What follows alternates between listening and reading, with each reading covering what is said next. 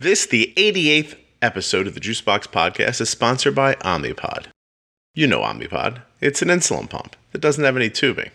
Let that sink in for a second. No tubing on your insulin pump. Oh, boy, that sounds nice, doesn't it? This one's really unique. Amanda contacted me by email saying she was off to college, 19 years old, wanted to talk about it on the podcast. 3 hours later, we recorded the podcast. Huh? That's crazy, isn't it? Met, set it up, told her story, and now here it is to help other people like Amanda. And, maybe give some of you moms and dads some insight. This is it.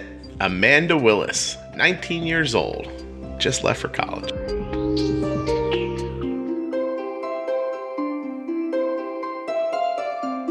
So this is the quickest I've ever turned something like this around ever.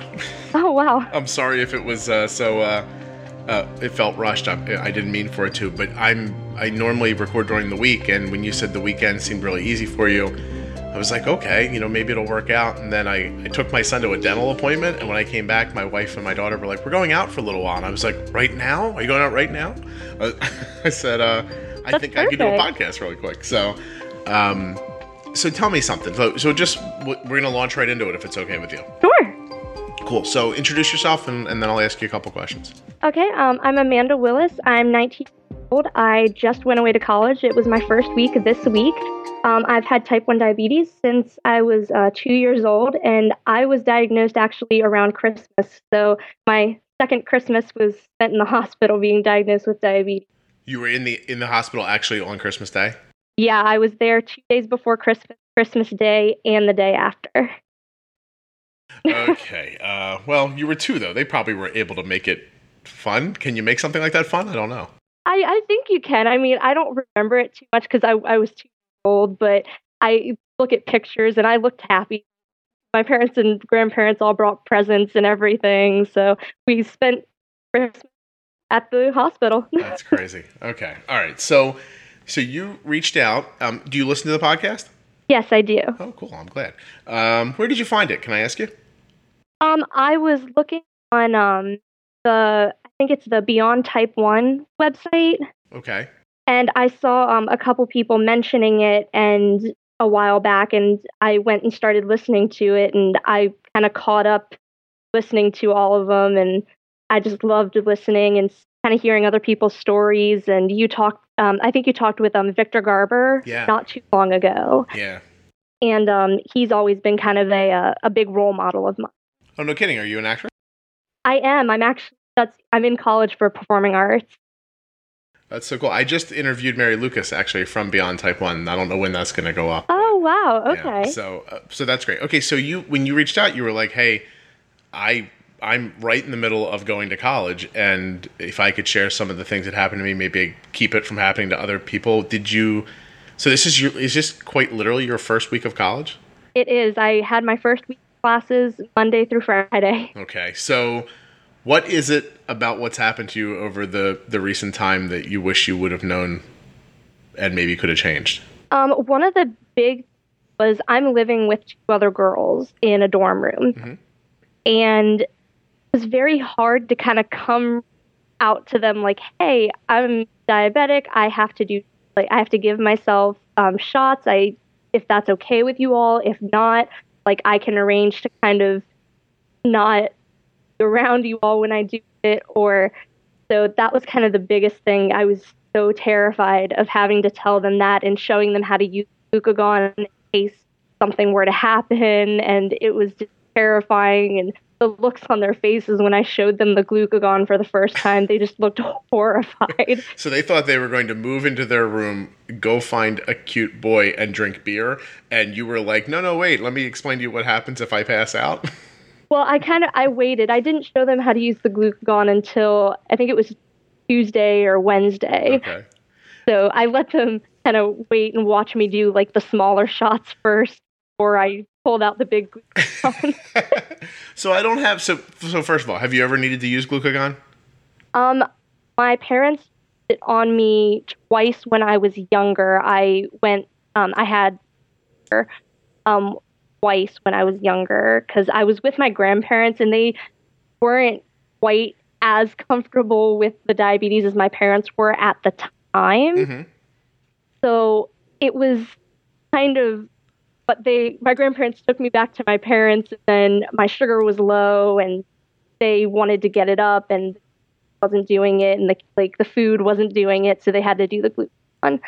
And then there was another time I was actually passed out. I was fishing on a pier in Virginia with my grandfather, and I felt so bad for him because he was terrified. I just collapsed on the pier. It was a hot day. Mm-hmm. My sugar had been fairly high in the morning, and it was the first time I was kind of taking care of stuff by myself, and I think I was maybe 11 or 12 at the time, and I accidentally dosed twice for a high sugar in the course of like 20 minutes. Okay.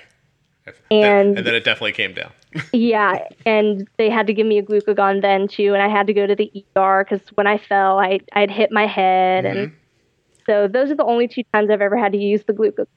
But does it seem more real in your life because you've done it? Because I think it's one of those things that a lot of people think, like, I mean, we've never used it, and so, you know, I think people think, well, it's just that thing you have that you'll never use. But at the same time, when my daughter was very little, she had 2 different seizures. We were just able to get her out of them with, like, glucose gel. Yeah. And so, like, I think of seizures that way. Like, you know, yeah. people who have never had one are like, that's never going to happen to me. It's scary. I remember the first one I had, I was, Lord, how old was I? I think I was 6 years old, and they didn't have to use it on me at that point, but we were living in our old 1-story house, mm-hmm. and my dad and I were running around playing tag, or we were playing something, and I remember just suddenly feeling really weird, and then I just collapsed. Yeah. And my parents called an ambulance, and like the ambulance came, and they kind of like helped and everything, because it was the first time my parents were experiencing that too. So it was kind of scary for everyone. I remember being rather panicked when it happened to Arden, and she was just 2 years old. And yeah, it was really insane. Wow. I remember forgetting everything that I thought I knew about diabetes in that moment. You know, like I think we would have used the glucagon, but neither of us could remember how to do it. Like it was that thing that they showed you in the doctor's office, and even they're like, you're never going to need this, but here's how it works. Yeah. And so early on, when there's so much happening, and someone says you're never going to need this, you kind of go like, all right, well, there's a lot of other pressure and things to remember, so maybe I won't commit this to memory. And that ended up being, well, you know, it worked out fine with the glucose gel. But I remember looking at the syringe thinking, like, I don't know how to do this. So, you know, okay, so you go back a little bit. You characterized telling your roommates as coming out. Like you said, so you were nervous to do it. What were the initial concerns before you did it? What were you worried might happen? I was terrified that they were going to want me to like switch rooms, like they weren't going to be comfortable with it. Mm-hmm. That was my biggest fear, because I was like, if they don't like needles, if they get really like queasy at the sight of needles, like it's not going to work, and they're going to ask me to leave. And I've gotten really close to them over like phone calls and stuff, like getting to know each other before we actually moved in. And I was really looking forward to it. But then the time came where I just kind of thought, you know, I have to tell them. They have to know. Right. So it was just terrifying. And I was so scared, because I've had friends that didn't want to be friends anymore because of the needles and everything that I had to. I do wonder sometimes when you see people come in and out of my daughter's life, if some of them don't leave because then they never say, you know, but if it's an issue for them and they kind of go away. But you know you've lost friends over diabetes? Yes, I definitely have. Yeah. So what stopped you from doing it over the phone? Because that seems like a good coward's way out to me. Like you don't actually have to be in front of them, but at the same time, maybe you felt like being in person and they could get to know you a little bit, and it might not mean as much, or maybe they could see it that it, you know, I mean, because you know that it's not a big deal, but how do you get them to know that? Is that why you waited? Well, the reason I didn't do it really over the phone was because I wanted them to actually be able to see what I do. Because when you say you have to give yourself a shot, there's a lot of things that could pop into someone's mind. They could be envisioning this huge needle that you have to put in yourself, or they could see what it actually is, like the little teeny tiny pen needles. you never know. Yeah. So that's why I don't want to tell them over the phone, because there's a lot of misconceptions that can come through that. Right. Well, that makes sense. I was kind of playing devil's advocate there. I wouldn't have told him over the phone either, but I was just interested to see why you thought. And so let's talk about that for a second. So are you MDI? Do you use a pen or needles? Yes, I use the pens. I was on the pump from age 5 up till when I turned 6. And I was on the Minimed pump. And then they came out with the Omnipod, and I switched to Omnipod. Okay.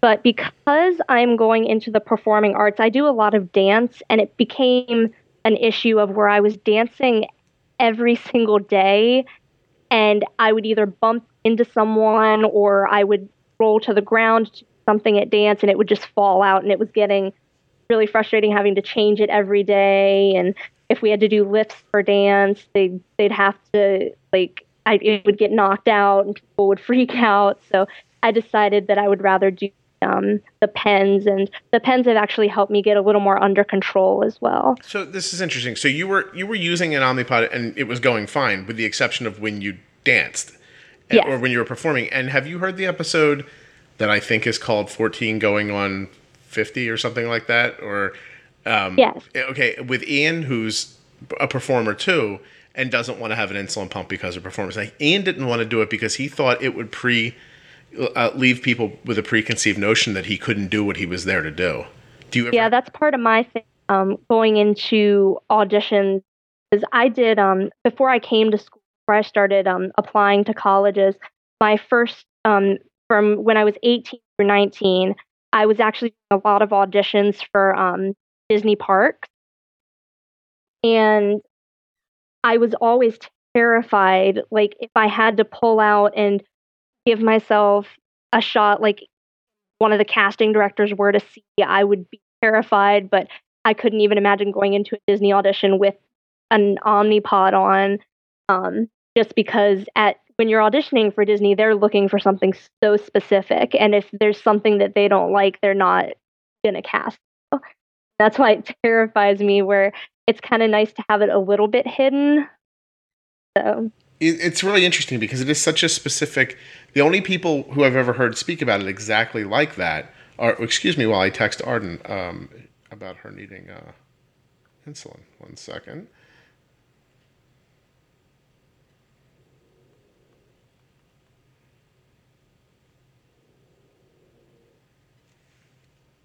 Okay, there we go. And so, I'm sorry, so far the people I've heard, I just stammered like 17 times. I'm sure that's fun to listen to when you're listening to the podcast later. Performers, like over and over again. Just, I mentioned a woman named Kelly who contacted me privately. Ian, you guys all have very similar concerns, and it all seems to be based on aesthetics. Yeah. I mean, really, because if you could use the pump without anybody knowing, you wouldn't have that same problem while performing. Now, here's my question. Did you have that problem in other walks of your life? Like, is this something specific to how you feel, or was it the outside influence that only made you feel this way? I'm going to do something new and different today. I have no idea what I'm going to say about the Omnipod. Okay, ready?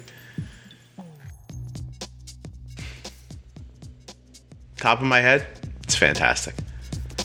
Really a game changer for my daughter. As far as her A1C goes, about her self-confidence, about her control over her blood sugar, about our ability to make these small little adjustments to basal insulins and to boluses, the difference between good and great, actually. It's that simple, really. It has been invaluable in a way that these 2 minutes could never do justice to. If you've considered getting an insulin pump, I would try an Omnipod if I was you. If you have an insulin pump and you've been thinking you would prefer to have one that doesn't have tubing, I would try an Omnipod. How do you do that? myomnipod.com/demo with the links in your show notes. They'll send you a free no obligation pod. You can try it, see what you think. And then, make the decision. I'm going to do it. So in a world where it might be scary to change, and maybe what you're doing seems like it's okay, just know, I think it could be better. It could be easier. It could be an Omnipod. I mean, honestly, it could be better. No matter what you're doing, you could always upgrade. And if it's not an upgrade for you, don't do it. It's a demo. You don't have to do anything. There's no obligation. It doesn't cost you anything. You just go to myomnipod.com/demo. You fill in a little bit of information. They send you out a demo pod, and you decide if it's for you. Nobody decides but you. You're the decider.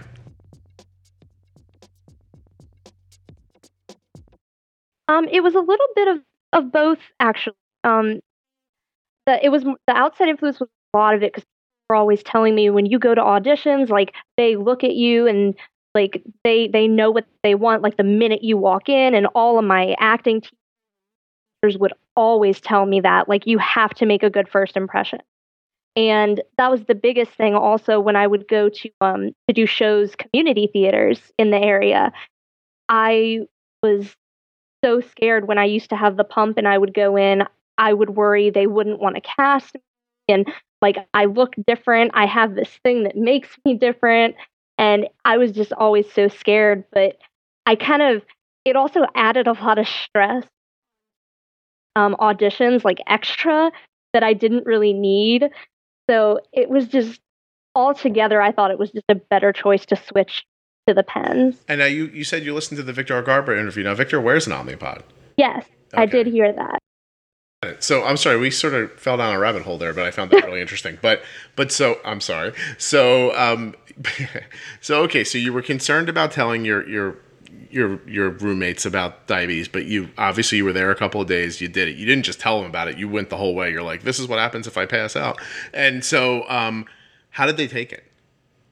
They, like I said, the expression on their face was very interesting when I showed them the glucagon, and they weren't scared of it. I don't want to say. They were just kind of surprised that I carry this thing around in my purse. Yeah. Because it's not something everyone just kind of has in their purse. No, it's for sure. I mean, listen, I'm honestly, we don't carry it with us when we go out. So, yeah. You know, and if you do, it's not what you're expecting to see in someone's purse. That's for sure. A pack of gum, maybe, tissue. Yeah. Yeah. And so, okay, so were they bothered by the idea of the needles? They were not. My one roommate actually kind of grabbed it from me to get a closer look at it and kind of looked at the instructions on the top, and she started asking me, like, how long do I have to shake the vial, like, before I can pull it back and put it in? They were just so understanding. And it turns out one of my roommates has a cousin that's actually type 1 diabetic, so she has a little bit of experience with it. Well, now you have to be careful. If she's too enthusiastic, they might start giving you extra insulin because they want to try it sometime. Well, I also, I use the Dex. I have the G5, so it connects to the phones off the app on the phones. What did they think of that? So I told them, because I had an incident. Well, I don't want to say an incident, but yesterday I kind of woke up a little late for classes, and I scared one of my roommates half to death because she couldn't wake me up. Mm-hmm. And my sugar was fine, but now that they know about the diabetes, I get really scared because I showed them the glucagon. I don't want them to not be able to wake me up and then panic and shoot the glucagon in me when I'm just... So Amanda, you stay up a little late one night, and you come home and you're sleeping in, you're hard to arouse, and you think they're just going to jam that glucagon right in your butt. And yeah, kind of. My daughter sleeps like a rock. I have this great video that she won't let me share, and she shouldn't, but it's me, it's me standing over her. She's asleep. I'm like lifting her limbs and dropping them and shaking her bed and screaming her name, and she doesn't move. You know, so she can sleep through anything. And you tell them, look, check my blood sugar before you start. That's why I told them about the Dexcom Share, mm-hmm. and I was like, just in case this happens again, I don't want you to panic. Take a split second and check to be sure. Yeah, like don't just give that. Make my blood sugar 700 for the rest of the day. Yeah. And so all right, so that it went pretty well, and they have a good expectation. But also, and I think this would be true of any situation where you're starting to tell people about type 1, they don't really understand. They understand your explanation as well as they can. They're going to need to live with you for a while before they see the real, what it really means, to say to yourself, like, I have to give myself insulin, 15 minutes before I'm going to eat, or I have to do this, like the real pre-planning that goes into it. Yeah. Are you going to let them see all that? I think it's a lot to just kind of throw on to people, but I don't really get into it a lot with people saying, like, like, oh, here's what I need like to dose, and here's when I do it, here's how I do it, because that's the kind of stuff I can do, but pretty much on my own. But I'm saying they're going to see it at some point. Right? Yeah. I mean, like they're going to kind of witness it, and I think that maybe as they do witness it, and time carries on, they'll probably look back on your first conversations and realize that they didn't understand probably as much of it as they thought they did. Yeah, and the really interesting part is I don't have to test my fingers as much anymore because of the Dexcom. Sure. My endocrinologist was telling me that the Dexcom, the FDA just approved it to be accurate enough to be able to dose for high glucose off of or to correct flow. So I think even though they don't buy ads on the podcast. And by the way, Dexcom, why do you not buy ads on the podcast? But I do think that thing with the FDA, if I'm understanding it correctly, they haven't said there's a distinction in there. What they've said is there's enough information here, and I'm going to have to actually look this up and read it at the end of the podcast for sure. But it's not FDA approved for dosing yet. It's cleared the FDA for that discussion to happen. Okay. But I would see it happening. I mean, I'm assuming if it's taken that step, then it's going to take the next step. And let me be perfectly clear. We make a lot of decisions based on Ardent's Dexcom too. Yeah. So, that's the Dexcom's a great tool, and I've used it ever since I started the Omnipod, and I still use it. That's the only kind of external thing that I have, but it's so small nobody sees it. You can actually get away with hiding that somewhere. Where do you wear it usually? I wear it on my behind. You cut out. I'm sorry. On your. I wear it on my behind. Oh, I had to make you say behind twice. I'm sorry. So my daughter wears it very similar. Like if you put your finger kind of on the point of your hip and trace a line back to, I guess, the crack of your butt, there's on my daughter's hip, like sort of between where the butt cheek starts to curve, and there's sort of like a flat-ish area, and she wears them there, left and right. She puts them back and forth all the time. And Arden plays, really vigorous softball with it on constantly. And she slides and throws herself all over the place and doesn't have trouble with it. We do use like Opsite FlexiFix, I guess, to hold it down when she's playing. But it's interesting too. Like you're just talking about people are different and what you're doing is different. So Arden wears Omnipod like on her belly or her legs most of the time. Okay. And that doesn't get in the way of softball. But also no one's grabbing at her, picking her up. You know what I mean? Like it's if she jumps on the ground, it's once. It's not like over and over repetitively again, I guess. So it's interesting. So what? Okay, so all right, hold on a second. Okay. So we're getting on. So your email, you were kind of like you kind of had a bad time. So was the bad time the pressure and the anxiety of it, Very much so. And how did it kind of? So how long had you been worrying about it prior to getting to school? Since I got accepted to the school. Okay. So this is good for people to hear because so you get accepted to college and one of the very first things you think about is how am I going to tell people that I'm rooming with about my diabetes? Yeah, it was that, and it was also like how am I going to tell my professors that like I might have to like do something during class, or I have to have my phone out to be able to monitor my sugar to make sure it's not going too high or too low, which went really well. That wasn't much of an issue the first day of classes. I kind of went to all of my professors and I talked to them about saying like I might have to have my phone out. If I pull it out, I promise I'm not texting, I'm not on Facebook, Instagram, any social media. I will just pull it out for a quick second, look at it, see what my blood sugar is and put it away, and it won't come out maybe more than a couple times in a class. Yeah, you don't want them to think you're being disrespectful of their time or anything like that, or just have them have the feeling like, oh, look, there's Amanda, that girl who doesn't listen to me. Yeah. And not so much. Well, it's tough though. It's funny when you're saying it, I hear there's like a hint of apology in your voice, but I think that would come with your age a little bit. Like, yeah. You know what I mean? Like I would have a different feeling about it if it was me. I'd just be like, this is what I need to do. And you know what I mean? Like I would probably attack the conversation from a slightly different perspective, but I get your perspective. So everybody took it really well. Yes. I would all my instructors were very understanding. They The minute I told them, they were like, that's perfectly fine. Don't worry about it. If anyone gives you any issue, or if any other instructors give you, just go to the disability services. You can talk with them and they can write some stuff out for your teachers if you need it. And so they were all very helpful. Can I ask you, did that have any impact on you, the idea that in that moment somebody classified you as being disabled? Yes. I never look at diabetes as a disability. I look at it as something that makes me an individual. And I don't see it as a disability. Some people might, but I mean, it's something that's manageable. It's something that you can take care of. I don't see it as something that's a disability. Right. So in your personal concept of yourself and of diabetes, it doesn't feel like a disability. But at the same time, if somebody needs to classify it as a disability so that you can get what you need at school or somewhere else, I mean, that's how I feel. Like, it doesn't bother me. If somebody has to say it's a disability so that, you know, you can get, I don't know, testing privileges or something like that in high school, or, you know, or be able to have your phone out without anybody hassling you in college or whatever it ends up being.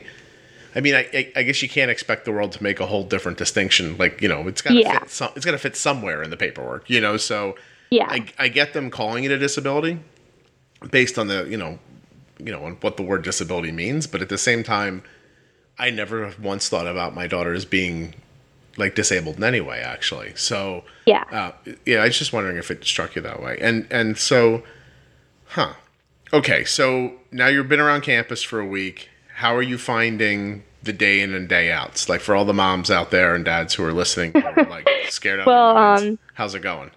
Going really well, actually.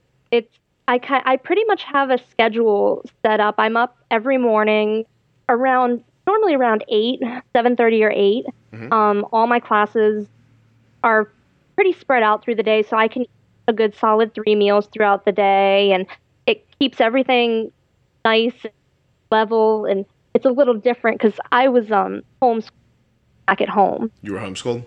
So I could be, I could 11 or noon if I wanted to. My parents didn't like when I did that, but I would do. And there's more flexibility when you were at home.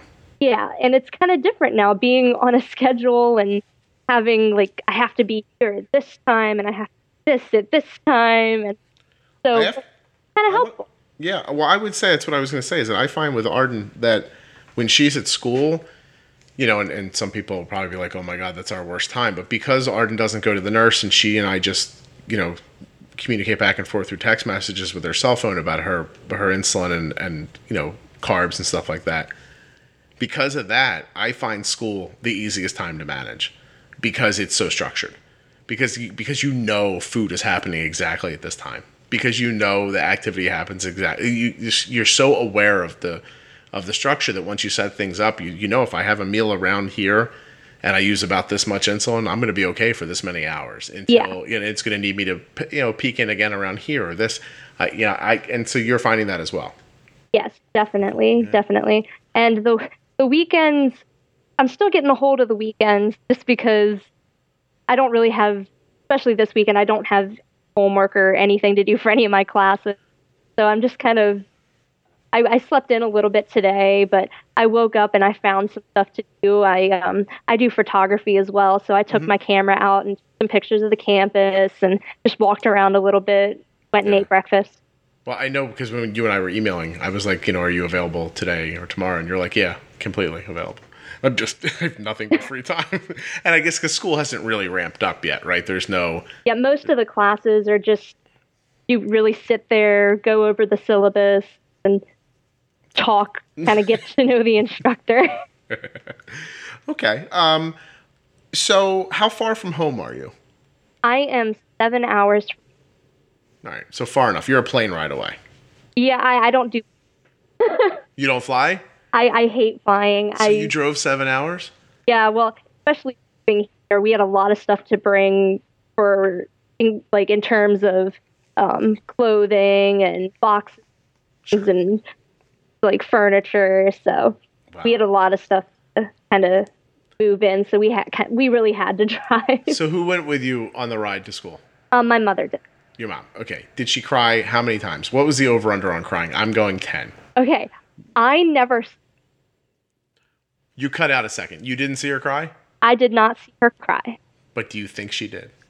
I'm pretty sure she did on the drive back home. You think she just cried for like 7 hours driving home? Probably.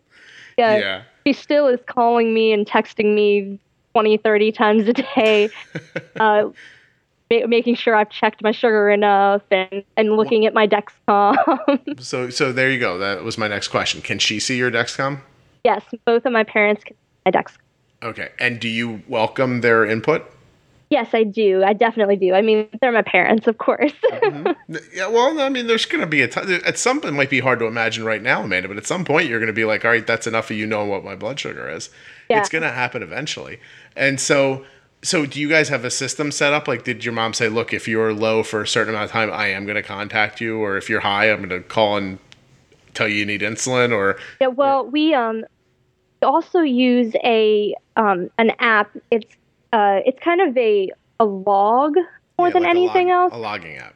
Yeah, it's called PredictL, and it's a really great app. And my mom can well. And I put in if I have to dose for a sugar, I really just put in what the sugar is, and then it calculates the dose and everything based on what my basals and everything are set on. Oh, so she can see that then. So she can see if I dose or if I have to correct for a low, or anytime I eat, put carbs in. So she can monitor that. I would tell you this, and I don't know anything because I know nothing, and I might have signed an NDA, but I bet you one day you'll be able to do something like that with your Dexcom app. I'm sure. I really think so. It just makes sense, doesn't it, that could happen one day? It does. It seems like that would be very much possible. I hope you're reading between the lines here, Amanda. So, okay, so all right, so that's cool. So she can see your dosing, she can see the decisions you're making, she can see what your blood sugar is. You're welcoming of her being involved. Yes. What do you think her largest fear is? Her largest fear is me having to go to the hospital for some reason of diabetes down here. She just doesn't want you to be the girl that had to go to the hospital, or she doesn't like the idea of you having to like seek care by yourself, or what about it? She just doesn't want me being in an unhealthy situation when she is so far away. Yeah, it's got to be mind-numbing as a parent. My son's only 16, and I found myself considering the idea of him going to college today, and it made me cry. Oh my God. So I was by myself, and so nobody can prove this happened, but my eyes got all filled up, like just thinking about the idea of him going somewhere. And, you know, I've been a stay-at-home dad for his entire life, so yeah, I've pretty much been with him like pretty much every second that he's been around. And it's weird to think that someone would just like that it would just be okay for him to leave. You know what I mean? Like, don't get me wrong. I'd be thrilled if he went to college. I'm assuming he's going to. I'd be happy for him and everything. But at the same time, basically keeping him alive and happy has been most of my job. So, it's a weird idea. It's it's almost like getting fired. A big thing, I think, with my mom is a nurse, LPN. And a lot of people always ask me, well, doesn't that make it better? Like, she knows how to take care of it. I look at them and I say, yes and no, because it's good because, yes, she knows how to take care of it, but no, because she panics more because she has more knowledge about the worst things that could happen, like the worst case scenarios. This is like knowing a police officer, Amanda. Yeah. A police officer meets people in the course of the worst moment of their day, constantly. And so that very quickly, a lot of them can get into the idea that everyone they meet's a bad guy. You know what I mean? Like that kind of feeling. Like when you have so much, when your reality is so based around that idea, it's hard to like shake it when you get home. Yeah. And so your mom's seen everything go wrong for everybody for years, and maybe that's what sticks out. She needs to see more people where it's not going wrong. Yeah. That's all. Yeah. Which she's going to see while you're at school, by the way. Yeah. Because you're going to have a fine time and everything's going to be great. How could it not be? By the way, off topic, but what Disney character were you trying out to be? Well, my first couple auditions, I was, they were really just singing auditions for some of the choir things they do around Christmas time. Mm-hmm. And I did go to one audition. It was look-alike audition for, say it this way so I don't get in trouble, to be friends with Ariel, Cinderella, Rapunzel, Anna, Elsa. To be friends with them? I got you. Now I've got to read between the lines. Yeah. Okay. So are you a California girl or Florida? I auditioned I'm sorry, you cut completely out. You auditioned in Florida. Florida. Okay. All right. And so if you live in Florida, you could have went 7 hours away, still been in Florida almost. Well, I actually don't even live in Florida. You just really wanted to audition. My grandmother just moved to Florida, so she lives in Florida. My parents and I live in Virginia, and I'm going to school in South Carolina. There you go, about halfway between everybody. Yeah. Nice. So if you would have gotten that audition, you would have gone to live with your grandmother and taken the job? Yes, probably. Cool. That's excellent. How long ago was this that you did that? That specific audition was 4 months ago, almost 5. So what's the goal with your degree? What kind of degree are you trying to get? I am getting, it's going to be a Bachelor of Arts in Music, and it is for commercial and jazz. Okay, very cool. And it's a 4-year program, obviously, so you're going to be 23 or 24 by the time you're done school. I will be 20. I don't know why you're cutting out all of a sudden, Amanda. I'm sorry. Oh, I'm sorry. No, it's fine. I'm going to be 24. 24, okay. So at 24, let's say you have to go home again. Mm-hmm. Now you've lived on your own for 4 years, taking care of your diabetes fine for 4 years. How do you think that would go? It's definitely, it would be a little bit different just because I've been really, I'll say independent more. Right. Like taking care of myself. Are you excited for that idea? I kind of am, just kind of show my parents like, hey, look, if I end up getting a job somewhere far away from home, like I'm going to be okay. Like this is fine. So. No, okay. That all makes sense. Okay. So, I had a thought. I just lost it. This would be a good time to insert a commercial. Okay. You want to do one live? I don't even know how to do that. I have to think about it a little. Okay, so I can't just put a commercial in here, but I will edit all out that I've just said and put it in a commercial, or I'll leave it because I'm lazy. I don't know which I'll do. Okay. So what's the next concern at school? Is it boys? Is it drinking, which I'm sure you won't do till you're 21? Is it drugs? Like, what's your real concern? Like, what are you planning on doing while there? Like, what kind of kid are you? Are you excited to go party, or are you not? Or are you like, it's hard to get into because you're not 21. I don't want you to out yourself in the wrong way, but what's your next big concern? Well, I'm not a big person just because of the fact I was homeschooled. So because all your friends were your parents and they didn't want to drink with you. Is that what you're saying? Well, I don't do drugs or anything. I'm not into that. My roommates have gone out a couple nights. They kind of invited me to go, and I very kindly denied. So you're drawing a line in the sand with your friends, letting you know, like, that's not me, so I'm not up for that. Yeah. And so then there's got to be, I don't know. So maybe there's not. Is there not a new thing? Are you just wide-eyed and you're like, I'm going to take it as I come? Or do you have new anxiety about something different now that you've kind of come out to your friends? Well, I think I'm a little nervous more now. Just a lot of my classes they're only 50, but I always get this awful fear that in between classes, like my sugar's going to go low, I'm going to have to eat something, I don't have time to go eat. So that's one thing I'm really scared about because I don't want to go low in the middle of a class. So you're worried about the timing of you being able to get from food or to carbs or to recoup or something like that. Yeah. Okay.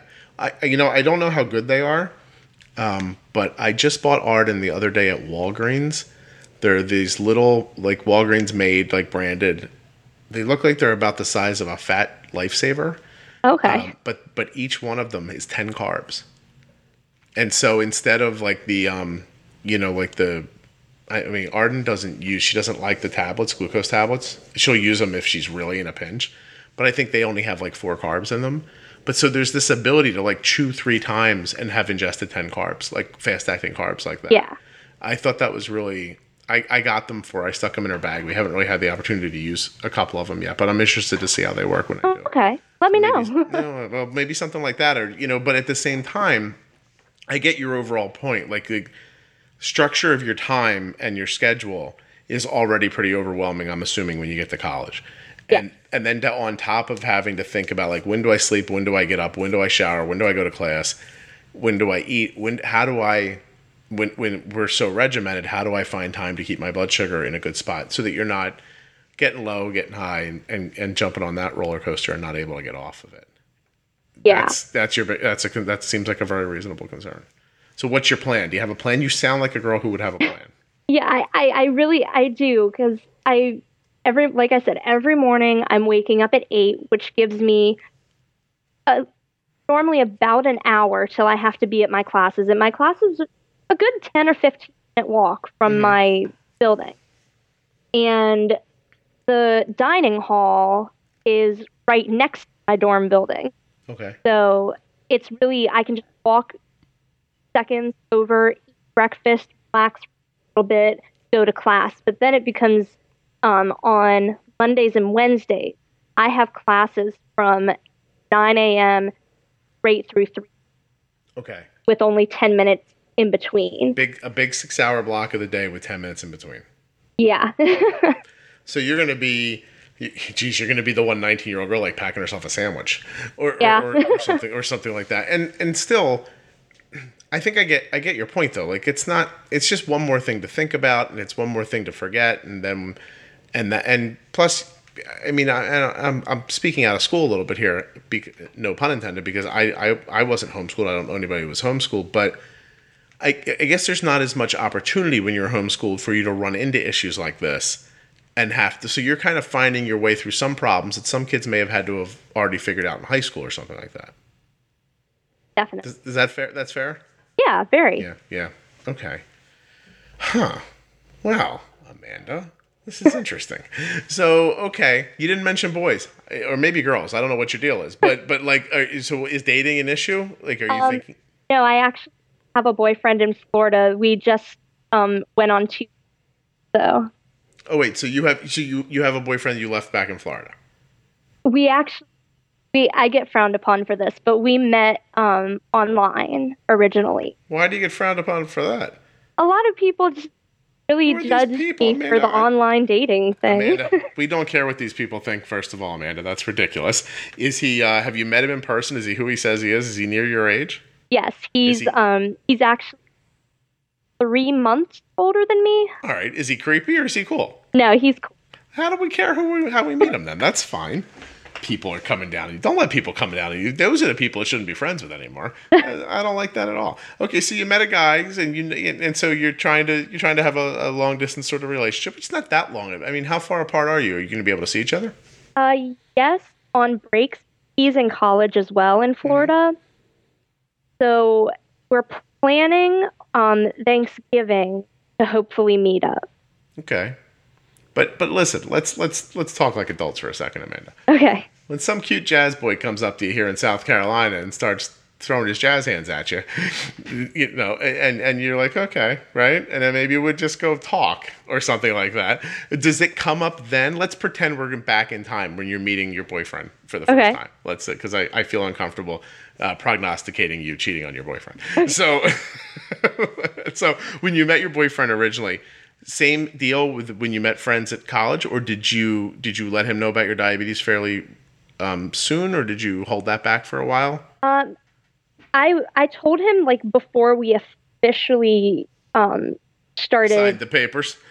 Yeah. Yeah, I got you. But I did let him know, and it actually kind of works out because he has a lot of allergies that he has to deal with. Like food allergies. Yeah. Okay, so he's aware of being careful about what he's doing then with his food and his health and yes. et cetera. All right. So he was probably like, right on, I got an EpiPen, you've got that insulin pen. Yeah. You guys are just 2 pen kids, like, messing around. Hey, this is very nice. Okay, so you were, all right. So you guys kind of matched up a little bit. Do you think that's part of what attracted you to one another? Do you imagine that you had, like, something you were dealing with?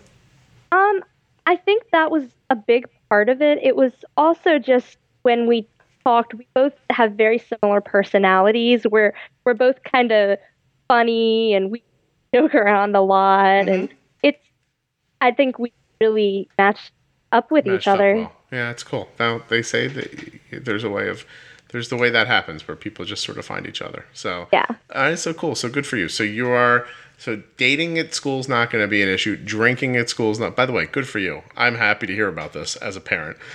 Drinking and drugs are not going to be an issue for you. Kudos. Let's say it comes up, right? You're at a party you think is going to be dry or you don't expect it and it gets crazy. Where's your personality lie? Do you bail? Do you grab a cup and try to look casual, or do you just, what do you think's going to happen in that moment? Well, the first thing I would definitely do, because I would never go to a party without at least a friend or two going with me. Some backup girls. Yeah. Yeah. You need And if that were to happen, I honestly would just anything I go to, I bring my own closed water bottle. I've always been told, like, never drink at a party, never, like, if you have a drink, never set it down and leave it somewhere and go back to it.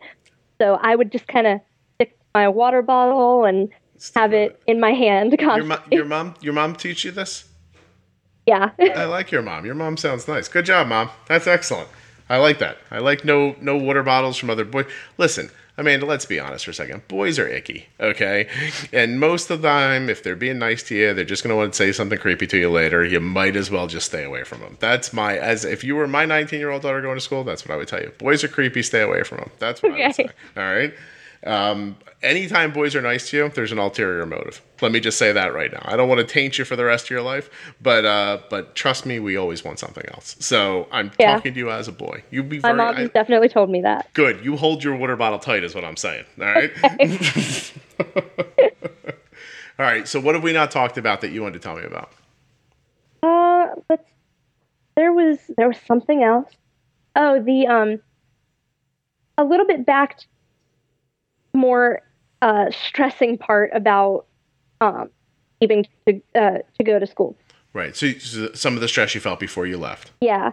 A big part of it, and I hope I'm not the only one that had having type 1 and going off to college, but one of my biggest things is I am terrified that I'm not going to live up to my parents' expectations. Okay. So I bet you every kid feels that, not just kids with type 1. So you're terrified you're not going to live up to your parents' expectations academically, as a person taking care of type 1 diabetes, all the above? All of the above. All of them. Okay. So you feel, so now is this pressure from them or is it from you? It's mostly from putting it on myself. You're putting it on yourself. Okay. Well, okay. So now there's the real conversation there. The grades thing, I get. I joke with my son, if you go away to college and don't get good grades, there's no problem. Just pay me all the money back, and it'll be fine. But so there's that. There's the idea that somebody's making a sizable investment in you financially, and that you're trying to do right by them. That you don't want to be the kid who's 24 years old, like, hey, Mom, Dad, I need to come back in. Let me back in the house. Like, you're hoping that's not you, right? Yeah. And all that. You want to prove to them that you're an adult and capable, and I get all that. Now, around the medical side of it, what's the pressure with the medical side of it? Is it, like, I have thoughts, but I want to hear what you think first. So what? It's a lot of, it was probably when I turned 15, I started to stray a little bit from taking care of myself just because I was a teenager living with diabetes and I didn't want to deal with it anymore. I understand. And I just I would stop checking my sugar. I wouldn't dose for things. And I just kind of stopped doing what I needed to be doing to keep myself healthy. I ended up in the hospital twice in that time period, once with ketoacidosis. Yep. So that was a really big thing. And after that happened, I whipped myself back into gear and was like, this cannot happen again. awful. And when I was getting ready to leave for college, there was so much stress about it, just because I didn't want that to happen again, and I was worrying about like my schedule. Like, what if I get busy and I'm in a rush to do something, and I forget to test my sugar when I'm supposed to, or if I forget to do my long acting insulin before I go to bed, and I just get so scared about those kind of things. Yeah. And well, I would say this. Listen, I mean, if I was your dad, I would tell you that you're probably going to forget once or twice. That your parents have forgotten your long-acting insulin too. You know, that they've forgotten to give you insulin when you ate something. That's happened to everybody. I think the key is to, you know, recognize it as quickly as you can and get it back.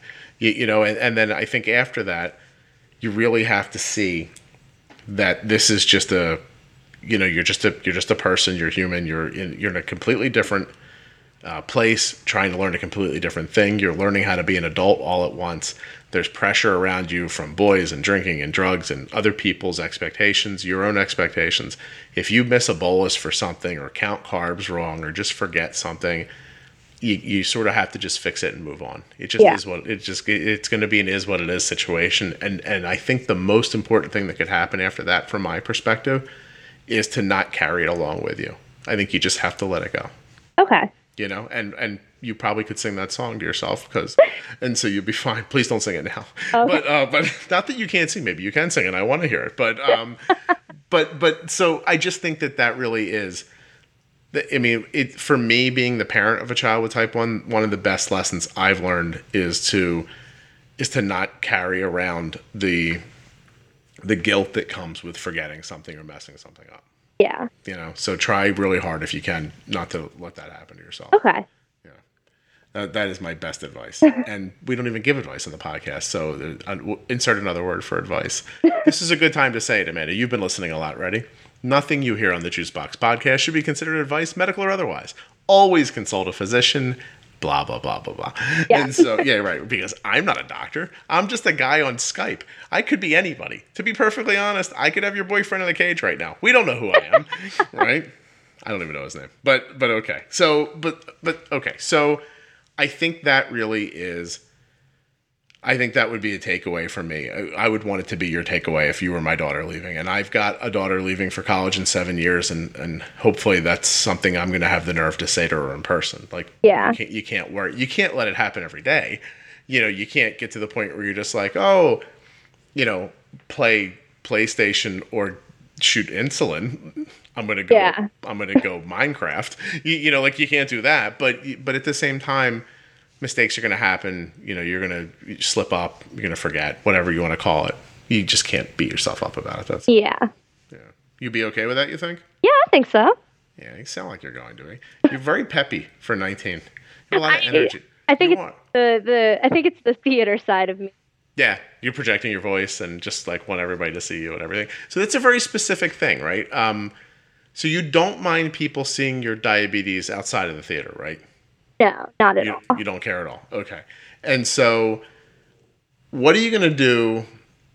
What do you think you do when, and maybe this has already happened to you, when somebody has a real broad misgiving about diabetes, when somebody looks at you and just says, you know, the most basic ill-informed statements about type 2 instead of type 1, and they try to hit you with that all of a sudden. Do you think you're going to be the person who stands there and is like, hey, you don't understand. First of all, you're talking about type 2 diabetes. Second of all, you're mischaracterizing it. Third of all, I have type 1. Or do you think you're just going to smile and be like, right on, and just walk away?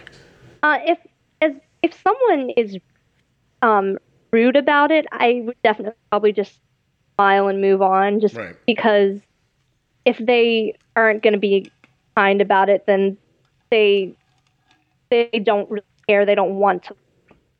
But right. If it's someone that's really like trying to understand, but just doesn't have the knowledge, the difference between the two, then I would definitely sit and be like, look, this is one thing, this is another. Type 2 is much different than type 1 juvenile. It's very different.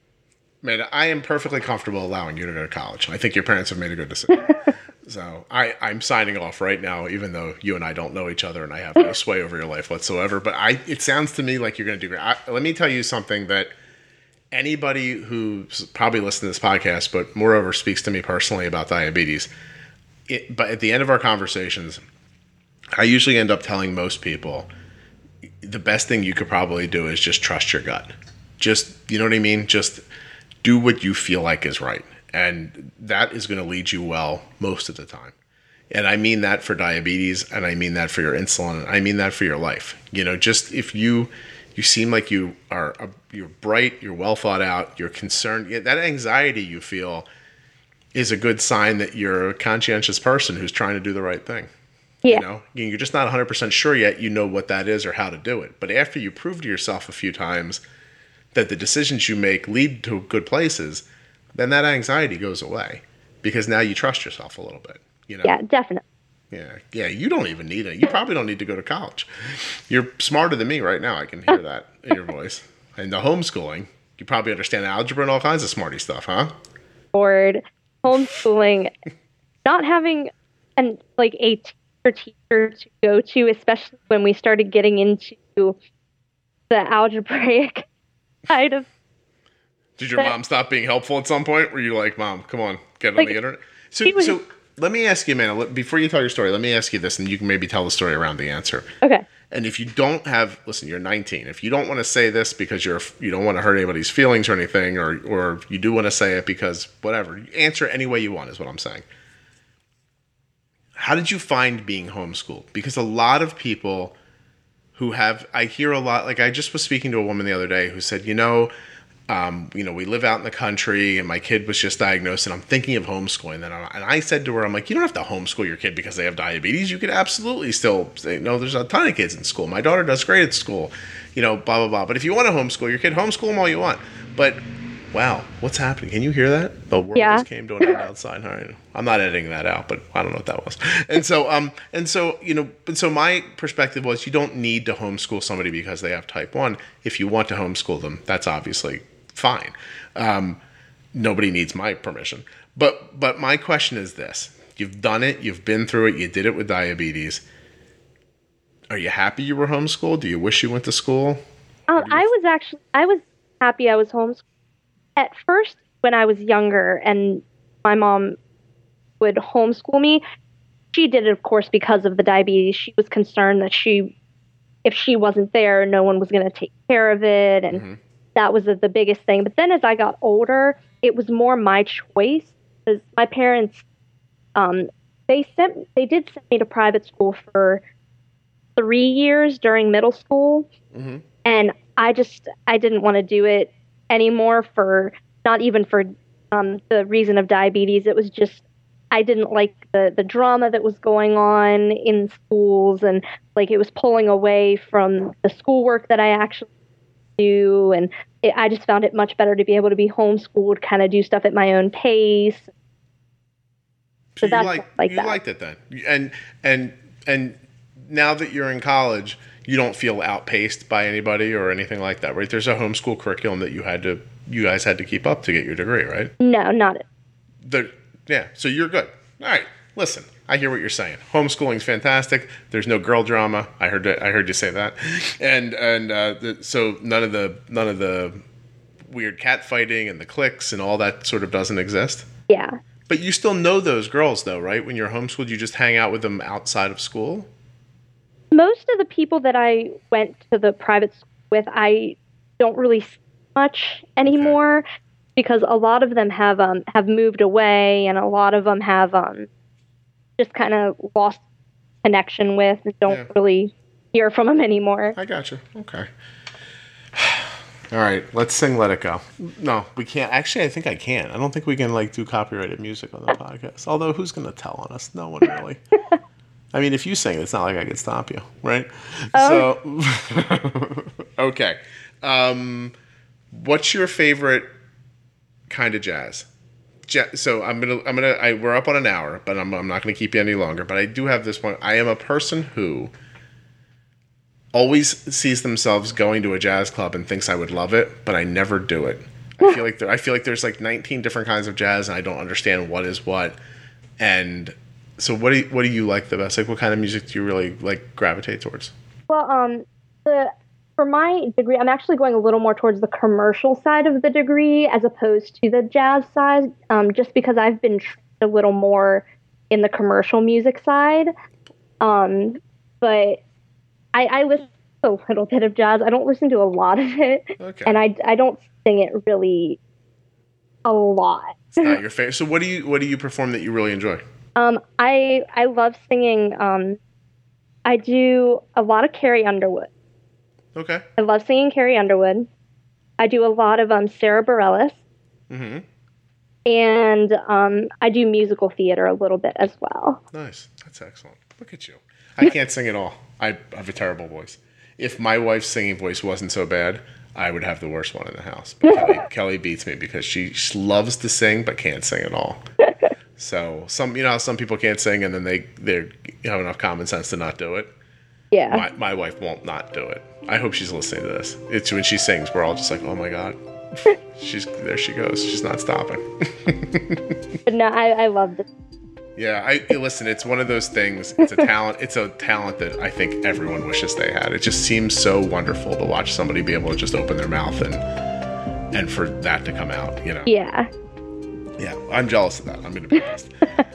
All right. Amanda, I really appreciate you reaching out and wanting to do this and spending your time, sharing your anxiety about going to college so that you can, listen, here's what I'm hoping. I hope that parents hear this and recognize that this could be an anxiety thing and get ahead of it. Like, it would have been cool if 6 months before you left for school, if your mom knew this, she could have you guys could have talked about it. You know what I mean? Yeah.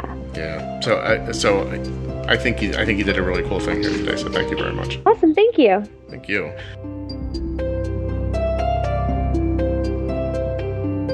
I think the most important lesson here, honestly, is talk to people. Just talk to your kids, talk to your spouses, talk to your significants. Make sure everyone knows what's going on and they're on the same page. It's the only way everybody can be supportive and helpful, truly. Thank you so much to Amanda for coming on the podcast. Thank you for listening. Thank you, Omnipod, for sponsoring this episode. myomnipod.com/demo or the links in the show notes if you'd like to try a free, no obligation demo pod.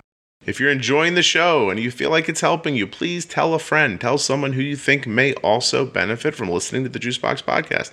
If you'd like to come on the podcast, listen to Basil snore and then email me.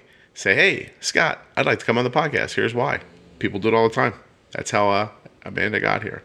If you're enjoying the podcast extra doubly special and you really, really, really love it, go on iTunes and leave a beautiful review and stars. As many stars as you can click on.